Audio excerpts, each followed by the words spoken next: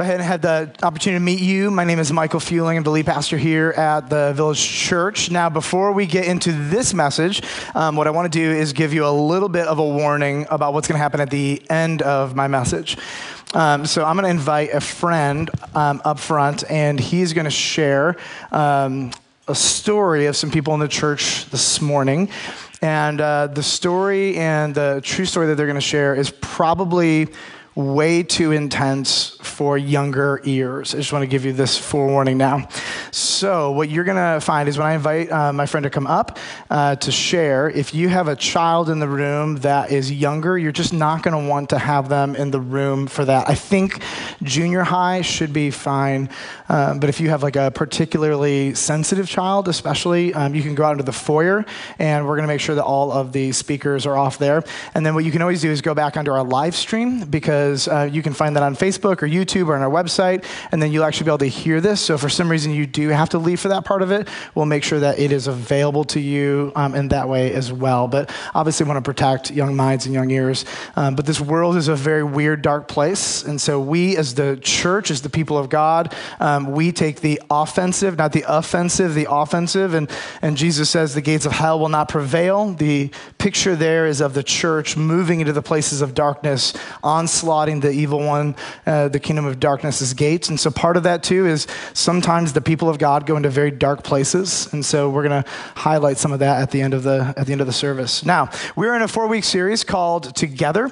And in this 4 weeks, we've explored the major metaphors that the Bible uses to describe God's relationship with the church, and especially the local church. So the first week, we saw that the local church is the family of God. The second and third week, we looked at the local church as the body of Christ and what that means for us. And today we're going to be looking at the church as the bride of Christ. And so our goal is to take the month of January, get everybody at Village Church on the same page, because next year and this year are going to be crazy. And we want to make sure we are unified together as one body, as one family, as the bride of Jesus Christ. Now, in my marriage, there has been a little debate between duty and generosity. Now, for all the 7-year-olds in your brain, let me spell the word duty for you. D-U-T-Y. Good? I might say the word over 100 times in this message. So if you continue to smirk, that's fine with me. I may as well. But there is this debate in my marriage that is between what is expected and what is above and beyond, duty or generosity. Now, as we have counseled many couples, we have found that this is not just a debate that's in my marriage. In fact, we found this is a debate in many marriages. What is expected versus what is above and beyond. Now, I want to share with you a sentence that if this sentence has come out of your mouth or your spouse's mouth or somebody that you're in a relationship with, you are officially having a conflict between duty and generosity. Here's the sentence. I just don't feel like you appreciate everything I do for you. Anybody ever feel that way? Raise your hand if you feel that way, you know? Yeah, nudge your spouse. Like, we had like 5 honest people in the first service, right? We got one guy waving his hand in the back. Look over here, that's me. I just don't feel like you appreciate everything I do for you. Now, the person saying this, let me tell you what they believe about their actions to the other person. They believe they're going above and beyond, and they're moving from duty, D-U-T-Y, to generosity. Let me tell you what the person on the receiving end of this is thinking. They're not thinking that they did anything above and beyond. In fact, they're thinking you're just doing your obligation, your duty, what we agreed to. Now, obviously, you can see there's a little bit of a miscommunication there, but I want to share this one-liner with you, and I think it's very helpful. Generosity begins where duty ends. That true, real generosity begins where duty ends. Let me give you a couple examples. I want you to imagine you're going to your friend's house. They invite you over for dinner.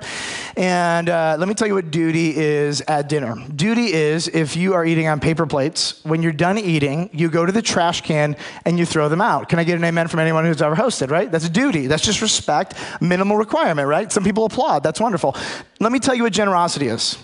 Generosity is going above and beyond and saying, hey, can I help you do the dishes? Now, some hosts will say, absolutely not needed. Let's just go talk and we'll do the dishes later. And that is appropriate.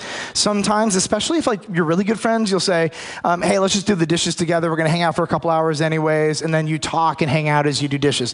Either way, if somebody helps you do the dishes, when you're done, what do you say to that person? Thank you, because they went above and beyond duty and they went to generosity. Now, let me give you another illustration of this. Somebody drops you off at the airport. Duty or generosity? I'm going to go generosity. When you signed the contract to be my good friend, nowhere was like chauffeur in that contract, right? You're like, I haven't signed a contract. I guess we're not friends then, right? Now, let me tell you, above and beyond generosity, Midway Airport. You take me to Midway Airport, you're like way beyond duty. You're like third level generosity. That place is a dark pit and I hate driving over there. Anyways. But even in the Old Testament, you have examples of this. So in the Old Testament law, they had what was called tithes. Tithes were actually, under Old Covenant law for the Jewish people, legal obligations. You were not generous if you tithed. You were fulfilling your duty, your obligation. But in the law, God actually had this opportunity for the people of God to act in generosity. And so here's what you had: free will offerings. So after you had met your dutiful obligations under law, then there were opportunities when different needs arose. And then what you would do is that you would go before the Lord and you would pray and you would be generous of your own free will after you had already accomplished your duty. So let's define generosity. Generosity is very simply giving beyond duty. I want to share a couple things with you that I've learned about generosity. Number one, generosity is very counterintuitive. I have yet to meet a child who comes out of the womb and says, here, I've saved so that I could give away. Here's my excess. I would love for you to use this. Oh, that would bring joy to my heart. Anybody have a kid like that? Maybe one of you, and I don't believe you. Liar, I'm kidding. I do know Jaden and Chloe, and I have a hunch they'd be close to that. But very few kids naturally come out of the womb saving so they can be generous. That's not normal. Number two, generosity is transformational. Most of the time when you give something to someone else, you're hoping that the transformation is going to be more about you or them. But in reality, the most transformation happens in the person giving away their excess stuff. It's a profound transformation. And so what happens, and we're going to see this in Scripture, is that as the people of God are generous, the Bible says that we begin to experience, quote, that which is truly life. It doesn't say when you receive generosity, it says when you give it. And so number two, it's really transformational. Number three, it is vulnerable. When you give of your stuff to someone else, there's the plausibility of rejection, but there's also the plausibility of entitlement, that they're going to begin to take advantage of you. Like, it's actually a pretty vulnerable thing to enter into someone else's need or a lack of excess and to actually give into that, because you never quite know what's going to happen. Are they going to just keep coming back to you over and over and over again, thinking somehow that they deserve it? Lastly is this: generosity, the way you battle this hurt that comes with so much generosity is for the Lord. And so if you, out of your excess, and I'm not just talking about money, I'm talking about anything. So if you, out of your excess, give something to someone else, in your heart, give it to the Lord, and you are not responsible, nor can you control anything they do with what you have given them out of an act of generosity. But if your heart posture and position is to say, I'm going to be generous to you, God, for them, that is a very different mindset. And so when we're generous, we don't give it with strings or anything attached to it whatsoever. We give it to the Lord, to that person or that organization or that event or whatever it is, and we release it. It's a powerful, transformational thing for anybody who does it. Now let's explore duty. Every culture seems to have a notion of duty, and by definition, duty is simply this: the minimal requirements for functioning well. The minimal requirements for functioning well. I'll give you an example of duty. Your taxes are duty. You are obligated to give those. Now here is generosity. Generosity is when you give freely to somebody's campaign. Now, sometimes that moves from generosity to stupidity, right? Depending on who you're actually giving your money to. Like, if you agree with me, we're great, right? But other than that, it's wrong. No. But very quickly, like, you can be dutiful, and then that goes to generosity once you give above and beyond your duty. Now, Jewish and Roman cultures, particularly in the first century, they had expectations, minimal requirements for first century husbands to their wives and to their family, but especially to their wives. And I want to show you these expectations. Here's the first expectation. It would be this: leadership. In fact, there are old codes, family codes that different cultures have written, and you find really common themes in all of these family codes, particularly of the husband's role and responsibility over the family. And so the first thing that you're going to find in these codes is going to be some semblance of leadership. Now, we're going to agree that Jesus completely subverted and inverted their perverted notions of leadership. But there was an expectation that the man would be the leader of the home in most cultures throughout history. In fact, I want to read to you what one author wrote about this. They said, although it was assumed that husbands should love their wives, ancient household codes never list love as a husband's duty. Such codes told husbands only to make their wives submit. So what we find is that in most of ancient culture, particularly, that leadership did not mean love and sacrifice like Jesus has taught us to, but it meant oppression and the demand to submit to their way, to their will, and to their power. The second thing that you find is not just leadership, but you find provision. So the expectation of first century men in Rome and Jewish households was that they would provide the minimal requirements for food and clothing and shelter for their families and for their spouses to thrive and survive. And the last thing that they would expect would be protection, because generally speaking, the men were stronger, the world was very dangerous, and so the men would provide a level of physical protection over the family. The idea of emotional protection or spiritual protection, these weren't really categories that most of the men of the first century really thought in. But this, very simply, was their duty. This was their minimal responsibility. These were the minimum things that they had to do to provide so that their community and their home could begin to flourish. But I want to be really clear. Jesus is not just any husband to his bride, the church. And Jesus set a model for us where husbands, you are not supposed to be simply dutiful to your wife. In fact, you are to go above and beyond the duty, the minimal requirements for your home to have some semblance of flourishing. In fact, the analogy is going to go even deeper. The metaphor will go deeper because the way that Jesus shows personal and unbelievable, not just duty, but generosity to his bride, the local church, so the people of God have the same affection and passion to the local church. Let me say it this way. Mature Jesus followers move from duty to generosity. Like, this is 101.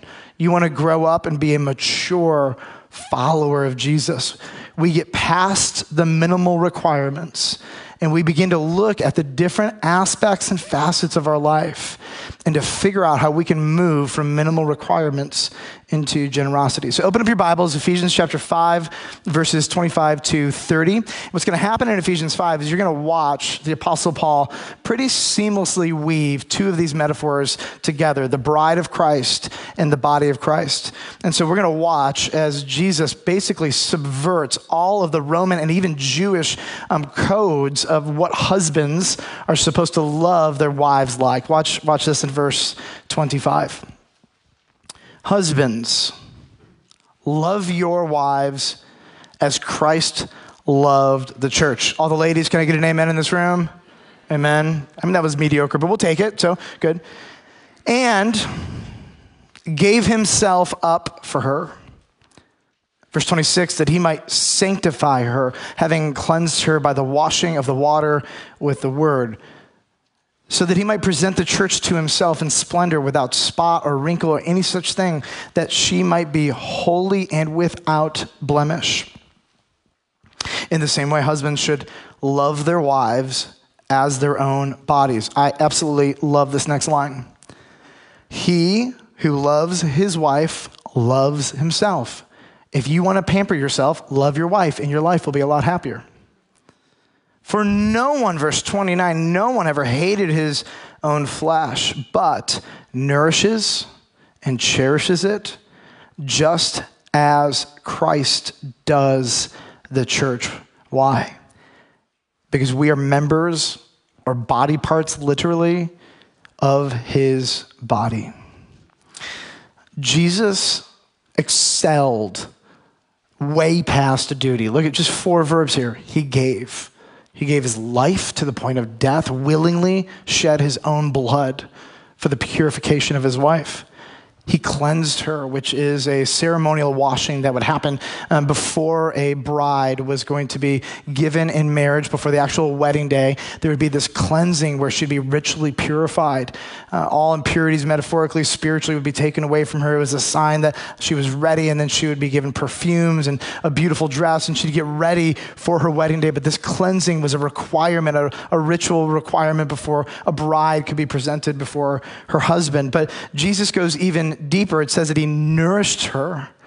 Last week we talked all about this, how Jesus is just passionate about making sure that the bride of Christ is given every single resource that she could possibly need for thriving and for flourishing. And he has provided for her in so many ways, from the Word of God to the Spirit of God to the people of God. And Jesus is just overflowing with trying to sustain us and give everything we need, not for minimal requirement functioning, but so that each body part, member would thrive. And it doesn't just stop there. What you see is Jesus' personal affection for his bride.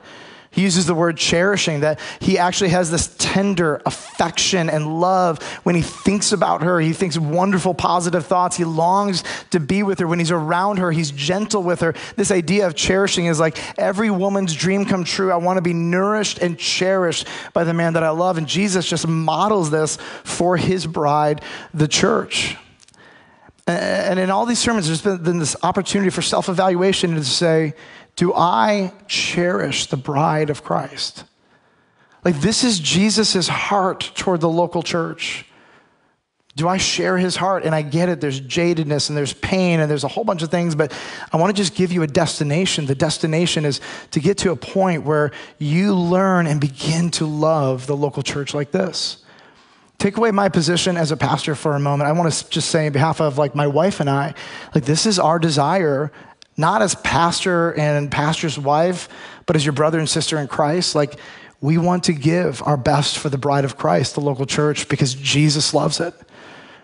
We want to nourish it. We want to give the Word of God and resources to whoever we're around because Jesus does that. I want to have an affection for this church. When I think about my church and my people, I want to have the same affection that I do for my own family. I want to have this love and attentiveness to this body. I want to begin to try to, in my own personal life, have this kind of posture toward the local church. And I get that it's hard and it takes time, but this is Jesus' heart. And so our challenge is to say, okay, how do I begin the process of aligning my heart with Jesus' heart for the local church? It's interesting because in the first century, the bride was supposed to live for the groom. But Jesus says, no, groom, you're supposed to live for the service of the bride. It's all inverted and beautiful and backwards and so generous. Let's go a little bit deeper into this. I want to help you understand Jewish weddings. There's 3 phases to a Jewish wedding. The first phase is simply arrangement. Unfortunately for most Jews, the husbands and the wives really didn't get a say in who they were going to marry. Much of it was pre-planned by the fathers. In fact, there's a bit of language in the New Testament around choosing. Jesus says, you didn't choose me, but I chose you. And there's a lot of discussion around election and whatnot. And some of this is thought to be understood in the context of betrothals and of the bride and the groom don't get to choose, but it's chosen for them. Interesting insight. But this would be the arrangement, and then there would actually be the betrothal. This is a legal ceremony where the to-be husband and the to-be wife get, in our words, engaged, if you will. But in their culture, engagement was actually a legal entity. So if you needed to break engagement, you needed to get a legal divorce. And so look what the Apostle Paul says in 2 Corinthians 11:2. He says, for I feel a divine jealousy for you, since I betrothed you to one husband to present you as a pure virgin to Christ. Here's what he's saying. The Apostle Paul was the one who came into Corinth, brought the gospel, and most of those people came to Christ because of his ministry. And this is his way of saying, like, I betrothed you to Jesus. You're not married to him yet, although you're legally bound to him. The marriage hasn't happened yet. And so here's the implications for the church. We are legally the bride of Christ, but we are betrothed and we have not been fully wed to him yet. That comes at the end when Jesus comes back. Right now, though, what's happening is that we are the bride of Christ being prepared for the wedding day. Look what happens in the book of Ephesians. I want to go back to our main text in verse 26 and 27. It says that he might sanctify her, having cleansed her by the washing of water with the word. And so this is what Jesus is doing for the church now. You have gone through your ceremonial cleansing in preparation for the wedding that is about to happen at the second coming of Christ. And so here's what we have is that he's washing us. Why? So that on our wedding day, he might present the church to himself in splendor without spot or wrinkle or any such thing, that she might be holy and blameless. You even see in Ephesians 5 that this time that we're in is a betrothal time, a time of cleansing and of purification, where we're going to be presented to our groom, who is Jesus Christ, and we as the church are his bride. And then finally, there's the wedding, there's the feast, there's a celebration. You go to Revelation chapter 9, you have the marriage supper of the Lamb, where the people of God come together with Jesus and the consummation of all things happens. It's an incredible text. Read Revelation 19 to 21. It's beautiful and moving and amazing. Now, here's the question you should be asking. So, Pastor Michael, what does all of this have to do with together? What does all of this have to do with 2020 and the challenges and the joys and the excitement that are in front of us? You guys ready? Yes, Pastor Michael, we're ready. I've shared with you every week, 2019 was single-handedly the most transformational year in our 48-year history. Last week, I shared with you multiple reasons why 2020 is already shaping up to be significantly more transformational than 2019 even was. I shared with you a really fun stat. We have 11 pregnant women who are giving birth between February and June. I have to repent of that stat because one baby came a month early this last week. So now we have one baby here, and we have 10 that we know of that are going to give birth between February and June. And there are probably some of you right now who are pregnant and you don't even know it. So that's delightful, I think. Some of you are like, oh no, is that a prophetic word? I don't know. I'm just saying. In week 1, we talked about how we need to be together as a spiritual family as we move into this year, which means having affection and seeing your local church through the lens and the heart of Jesus. The second week, we talked about being together in ministry and service, that for this place to really run and to function and for the vision that God has put on our heart and many of your hearts for the future, it requires us jumping in and really owning and being really, really central and important in our ministry and our service here. Last week, we looked at what it means for each of us to be a body part of the body of Christ, and that what Jesus does for each body part is he nourishes us. And we challenge you and try to give you as many resources as we can to get you into the Word of God daily, that you might be a flourishing, thriving body part. And as each of us pursue our personal relationship with God, the local church is better off for it. This week, here's my simple prayer and my challenge to all of us, that 2020 would be a year of transformational generosity. And I want you to just for a moment get money out of your brain. This is about your time, your resources, your extra room in your house. It's about your car. It's about your stuff. It's about your toys. It's about your skills. It's about your talents.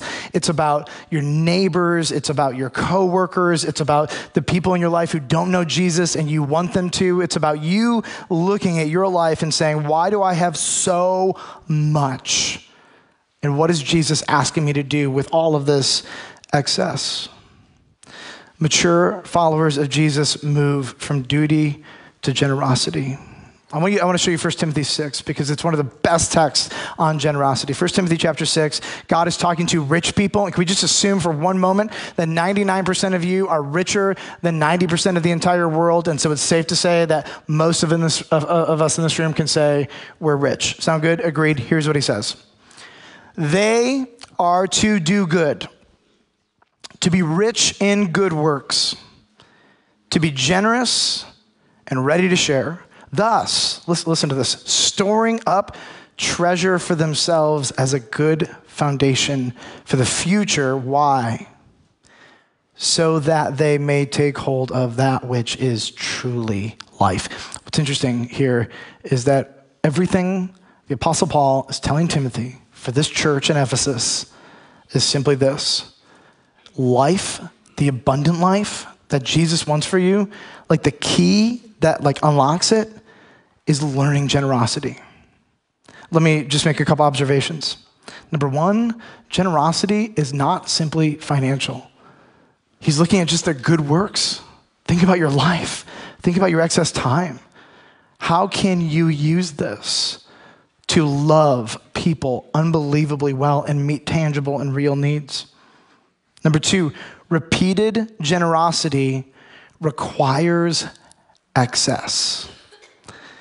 Anybody can be generous with a one-off. Like you can give everything you have, and that's generous. That's above and beyond duty, don't get me wrong. But it's interesting that for the rich and the spiritually mature, that there is an expectation of repeated generosity, which requires intentionality with how we budget, whether it's time, whether it's our stuff, or whether it's our money. That the expectation for the rich, mature follower of Jesus, I'm going to up it to 99% of you in this room, is that we would be able to have excess on a regular basis, and that with that excess, we could be generous and ready to share. Number three, excess that leads to generosity, I'm going to blow your mind right now, requires saving. Do you see this? So like the way you have excess, which is where generosity is rooted. And I, again, apply this to time and money. Apply this to your skills, every part of your life. That the mature follower of Jesus learns the art of margin so that in this margin, whether it's time or money or whatever it is, as needs come up, we can be ready to share because we have more than we need. Because we have not spent it all on ourselves, we have actually set something aside so that as the needs come up, after we've met our duty, again, I'm not even talking about tithing. My assumption as we're talking about generosity is that tithing has already happened because generosity doesn't begin until duty ends. What I'm saying is that beyond tithing, which your tithes and offerings make this place function and we can do amazing things and you're unbelievable. But beyond tithing are opportunities to meet real needs in our life all around us, whether the church sponsors it or it's in your neighborhood, I don't care. But for you to be available, to be generous, requires actually a very different perspective and functioning of your life than most Christians are doing. And I think if Timothy were to come here and he were to talk to you guys after being tutored by Paul, he would say, you guys are spending everything on yourselves. The rich are to be rich in good works, generous and ready to share. We have a different posture about how much we self-indulge. We think very differently. But he also says, don't get me wrong, that everything in this life is for us to enjoy. He's not talking about a poverty gospel either. But what he is saying is that the mature follower of Christ, especially the ones who are rich, set aside stuff. They have savings so that they can be ready to give. Number four, giving away excess time, talent, and treasure is God's counterintuitive strategy for the abundant life. Your impulse is to hoard everything. And yet, somehow, in Jesus' way, generosity is a key that opens the door of abundant life. It's powerful. Most people want to be generous. They just can't be generous. Now, can we play a little game together? We're going to play a game. And are you a poverty person or a generosity person? Now, here's something that I've learned. Everybody is on one trajectory or another. We're going to use primarily money as an illustration because if you are a poverty person with your money, it is highly probable that you are a poverty person in other parts of your life. So money is one of those means or mechanisms that we can look at, and it's like a barometer, a thermometer. It tells us really what's going on all around you and inside of you. Now, this is not about how much money you have, number one. You can be rich, filthy rich, and have a poverty mindset. You can be broke, and have a generous mindset. Number two, this is not about a poverty or a prosperity gospel, which is from the pit of hell, right? Amen? Not talking about that. This is about everyone on one of two trajectories. Poverty people are, number one, driven by impulse and sometimes a lack of training. Like if you've never been told otherwise, we default to our impulses, which is almost always to indulge our flesh. They are not prepared for life's what ifs. Something comes up and we need somebody to serve in the call center for Rahab's daughter because we're trying to help people get out of traffic situations, women and children. And you're like, I have no margin in my life. Probably if you don't have financial margin, a lot of people don't have financial margin, also don't have time margin as well. Something comes up and everything is drama, trauma because you've been living a poverty mindset. Number three, you see generosity as a threat. So like when the pastor talks about money, let alone generosity, right? Your brain is going, and here's what your brain is doing. Here are 13 theological reasons why I don't believe anybody is ever required out of duty to support the local church in any way. I've heard it.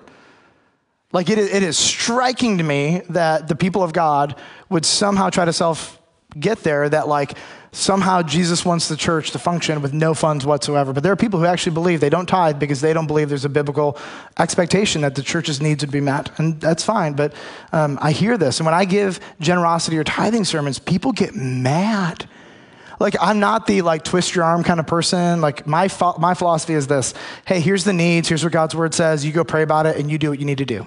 I don't put a percentage to it. I don't do anything of the sorts. I'm like, you go pray about it. You go before the Lord. Like that's kind of been our MO. But there are people, when you talk about giving, tithing, needs, like anger wells up inside of them. And that really at the end of the day is a heart issue that shows us that there's a poverty mindset, not a generous mindset. And finally, number four, they follow the poverty budget, which goes like this: standard of living, number one. Number two, if there's some room, minimal savings some months, only to be spent on themselves later, or that's usually how it goes. Minimal retirement, usually not at all. Erratic giving, and really no financial generosity. Like this is, unfortunately, too many followers of Christ, how your budgets are set up. And again, if we looked at your money, we could also look at your time. We could also look at your talents. This is just a metaphor, a thermometer, a barometer of all the rest of your life, most likely. There is a better way. There is a different way. I want to share with you the generosity person. When they make decisions, they play the long game. They think about what they're going to need in time, and so they begin to put money away because they understand life is crazy and full of audibles.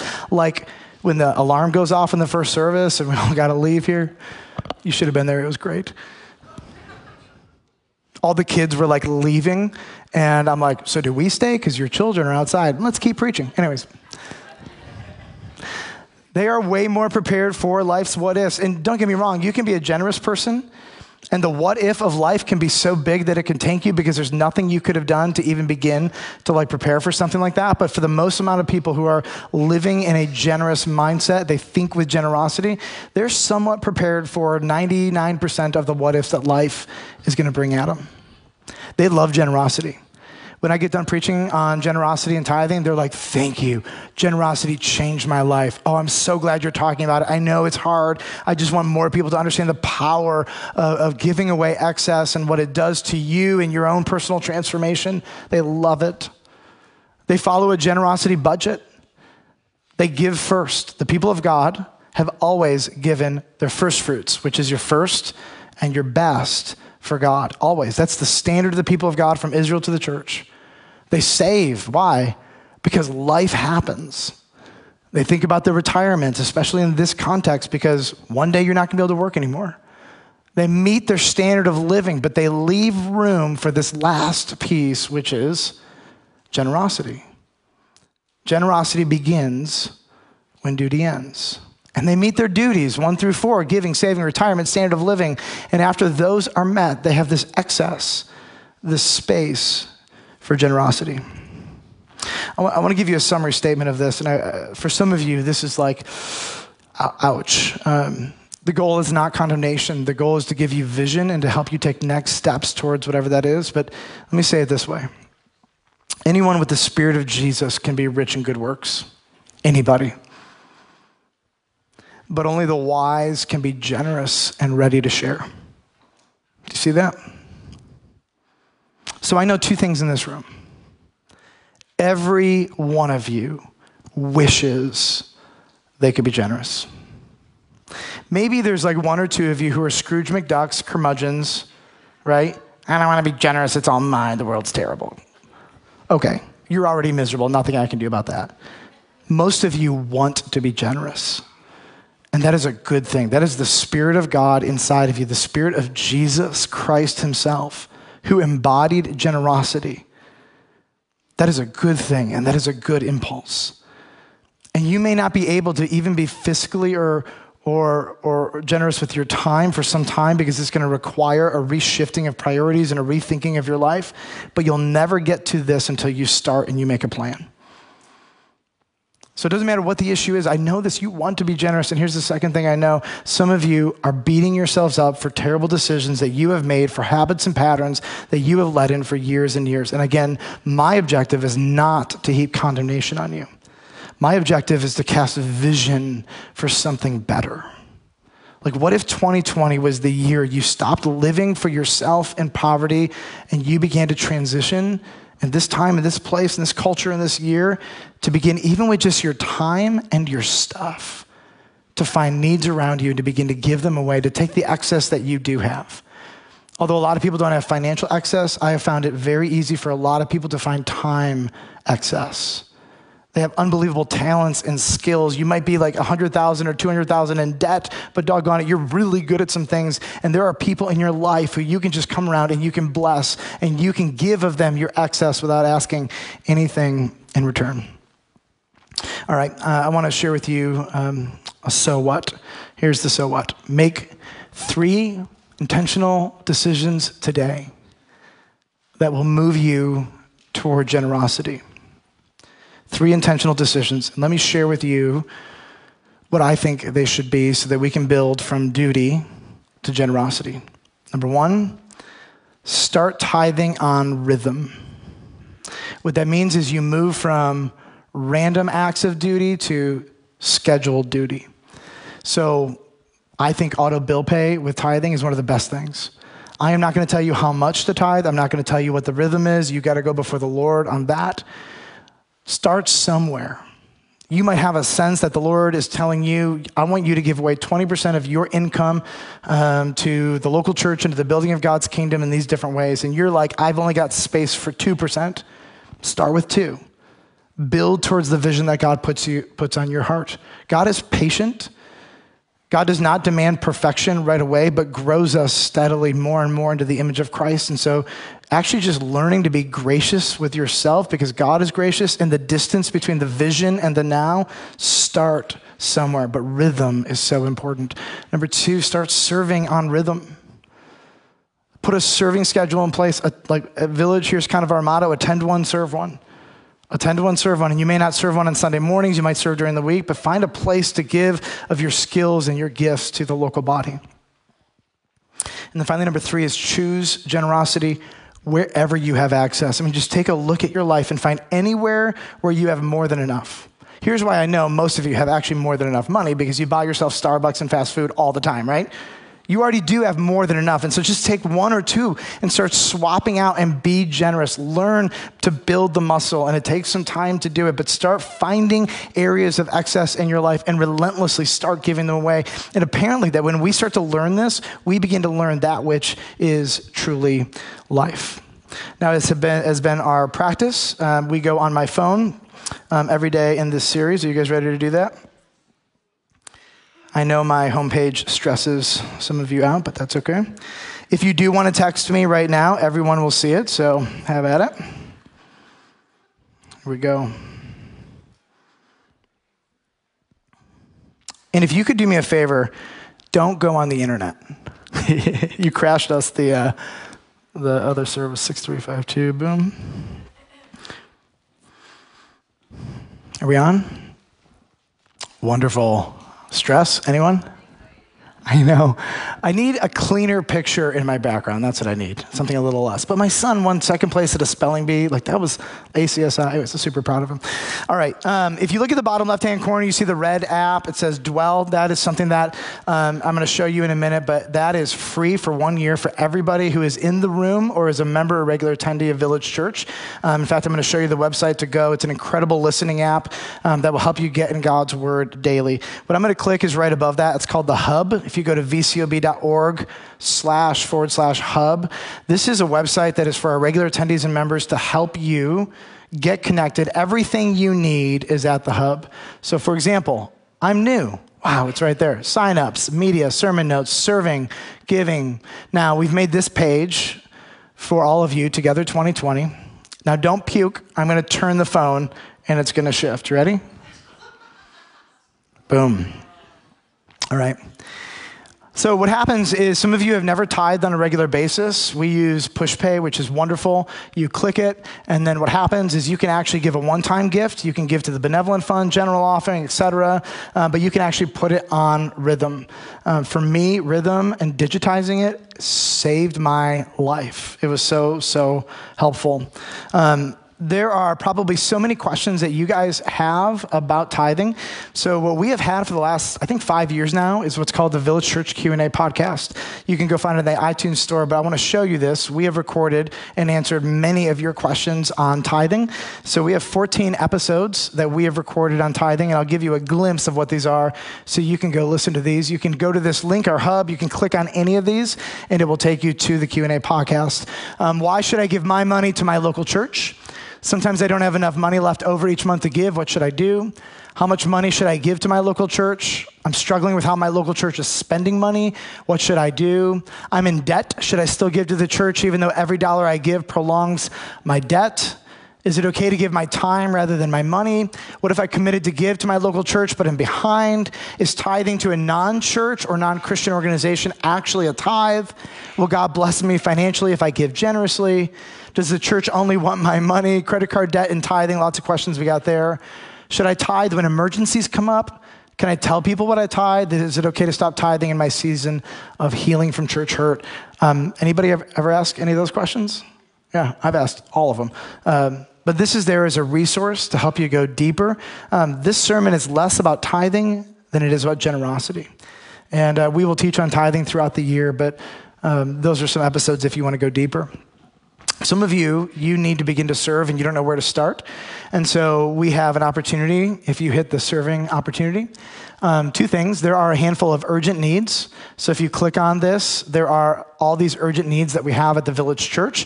And then there's a place to sign up for those. And then you can see all of our ministries. And let's look at Forge. If you click on it, there's Mad Souls. You can see some of the immediate needs and ministry and serving needs that they have. Also in the foyer, there's a handout that we made 2 weeks ago that has all the emergency urgent needs as well as the ongoing ministry needs that we have at the church. And so what we want to do is we want to make taking a next step for you as easy as humanly possible because you already have enough things standing between you and serving or you and giving on a regular basis. We don't want to make that any more difficult than we need to. To go back. Can I do it, guys? I'm ready? Boom. Here's the urgent serving need. We have already had enough signups for our first foyer expansion day. If you click on this, we actually have a second foyer breakdown rebuild day, and we need some really specific skill sets for that. So you can click on this and check it out. We need 5 to 6 laborers. All of that is on here. Construction work, a plumber, an electrician for that day.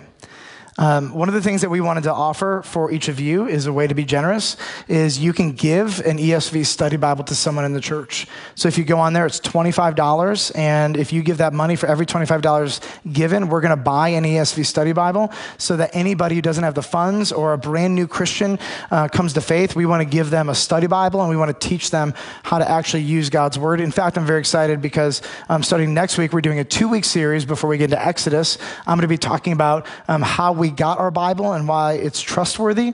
And then Earl Seals is going to be preaching on the story of the Bible. So what's going on in this book? And I open it up and what's God trying to do in this book. So very excited about that. But if you go there, you can just click on this. And if you have a need for a Bible, do not be hesitant. Just let us know, and we will make sure that we get you an ESV study Bible so you can go deeper in God's word and be encouraged by Jesus through that. And then finally, we have this opportunity. We have a vision dinner. It's March 14th. It's an opportunity. It's free. It's an opportunity to hear our heart of what's happening in the future around some pretty major building expansions that we need to pursue and that we've started saving toward. We're going to be talking about our third Village Church location that we're hoping to launch in early 2021. And so there's a lot of things that we're going to be sharing with you, but you can sign up. Even if you just want a free meal, fine, come do it. We have limited spots, so if you want to do that, sign up there. There's a whole lot more to talk about in terms of what's going on here at the church, but many of you know throughout this week and next week, we are hosting the call center. Vicki shared that with all of you this morning at the opening of the announcements. And can you put the picture of the team that is going out there, or that is already out there? There are 16 people. This is most of them, and this is the team that's on the ground. They are going into brothels. Our call center has made over 900 phone calls to brothels all over the Miami and Orlando area. It's a very intense conversation, taking copious documentation in partnership with the Department of Justice. And pray for this team, if you would. At the end of the service, we're going to have a time of prayer together. And but these are the men and women who are on the ground, and they are working really, really hard to free women and children. 10,000 women and children are brought to the Super Bowl every year from all 50 states. So they are on the front lines of walking into some very dangerous circumstances.